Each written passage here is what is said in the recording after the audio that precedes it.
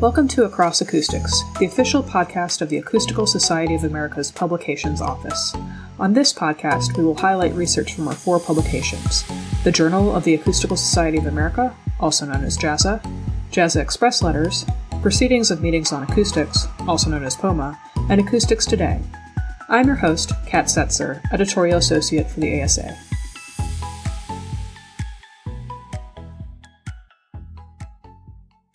So today we'll be talking to Taggart Durant about his article, Initial Comparison of Falcon 9 Re-entry Sonic Boom with Other Launch-Related Noise, which appeared in the 46th volume of the Proceedings of Meetings on Acoustics and was one of 5 winners of the POMA Student Paper Competition for the 182nd meeting of the Acoustical Society of America, which took place this past May in Denver, Colorado. This episode is part of a 5-episode series highlighting the winners of the POMA Student Paper Competition.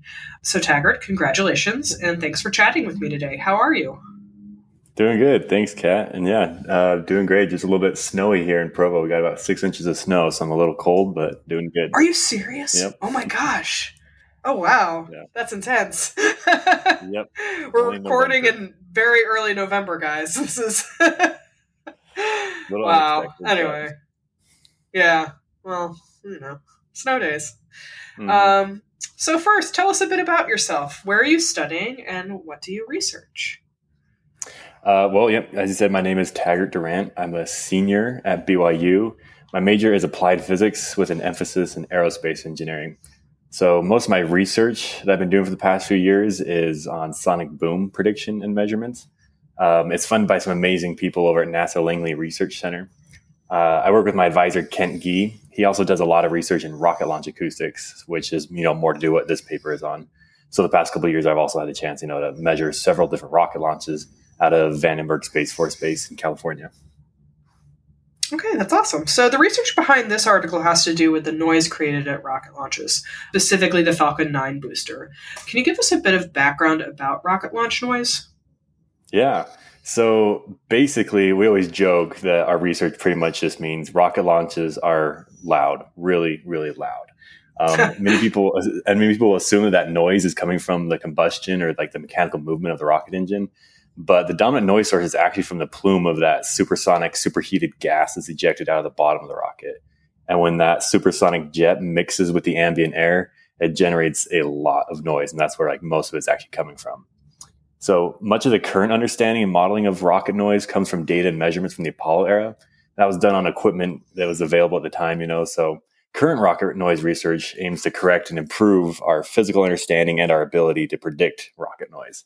Because rocket noise can impact the environment, damage the launch pad, damage the vehicle, payloads, and it can definitely annoy nearby communities. Yeah, that all sounds very important and would be understandable why we'd want more up-to-date information than the Apollo stuff. So tell us a bit about Falcon 9. Why did your team decide to study it in particular? Well, SpaceX's Falcon 9 is the most launched rocket in recent years. It's also the first rocket to launch astronauts to the ISS from American soil since the space shuttle. I think they launched Bob and Doug back in 2020. They've done it several times since then. That's done on the Falcon 9. Okay. And if that wasn't impressive enough, the Falcon 9 also is incredible because it lands its first stage booster back on Earth after launching its satellite to space. And it's this booster landing that creates the phenomenon that we were interested in studying for this paper. That's a sonic boom. Because the booster returns to Earth, and as it's falling, it's traveling at supersonic speeds, and that creates a wake that we hear as a sonic boom.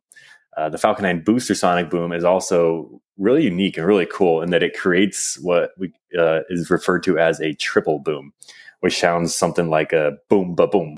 Yeah, and we actually have a sound file for our listeners to hear.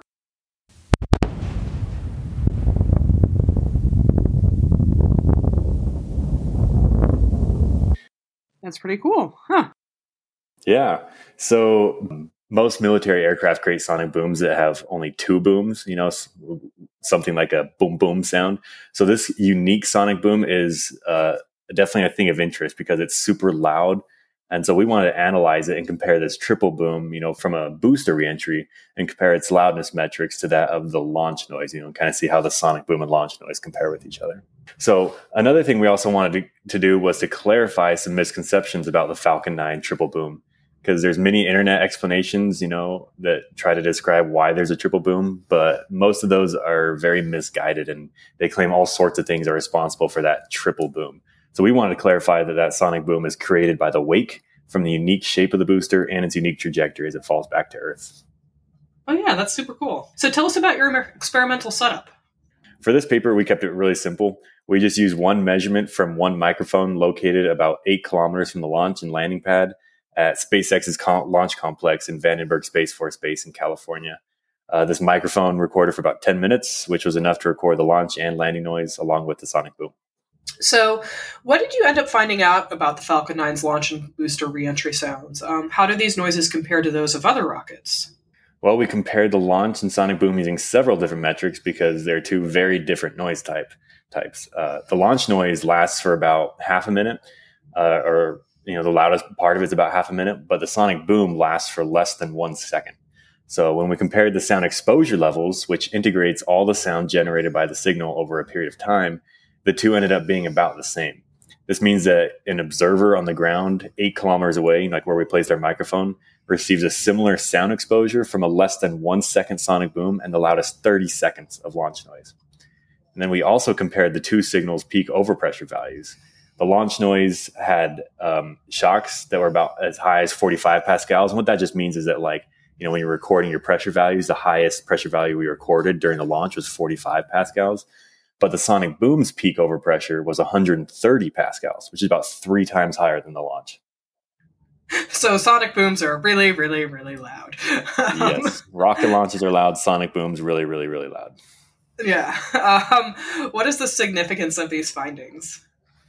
Well, these findings show that when we're analyzing rocket launch noise and its impact on communities and environments, we have to take into account the sonic boom and the landing noise. This is especially important as more and more launch vehicles are looking to land their boosters back on Earth in one way or another.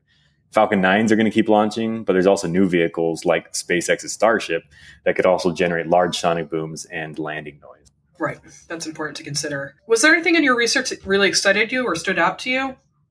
Yeah, for me personally, one of the most exciting things was we compared the sonic booms from Falcon 9 to other noise sources, including NASA's X-59 plane that they're building right now. It's part of their Quiet Supersonic Technology project. I've worked on that project during my time in my undergrad at BYU as well. And so it's fun to kind of see how much louder this Falcon 9 booster sonic boom was than the X-59. Because X-59 is expected to be about 75 dB in perceived level, whereas the Falcon 9 booster was 115 dB. So it's 40 dB louder than NASA's new Quiet Supersonic plane that they're building. So it was kind of fun to compare all the noise sources from, the X-59 to the old Concorde that flew back, like a couple decades ago, and then now to the Falcon 9 booster sonic boom. Yeah, right. It sounds like a lot has changed with technology, and it'll be interesting to also see, like you said with the X-59, like how things change in the future, or as we get these quiet sonic booms.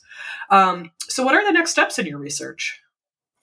Our next steps first are to expand on these results by gathering and using the data from more rocket launches. We call this paper an initial comparison because it only used one microphone recording.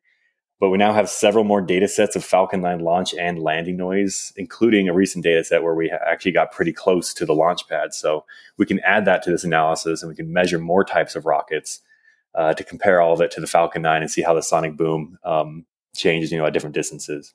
We can then work on determining the environmental and community impact as more and more rockets launch and generate sonic booms on their return to Earth.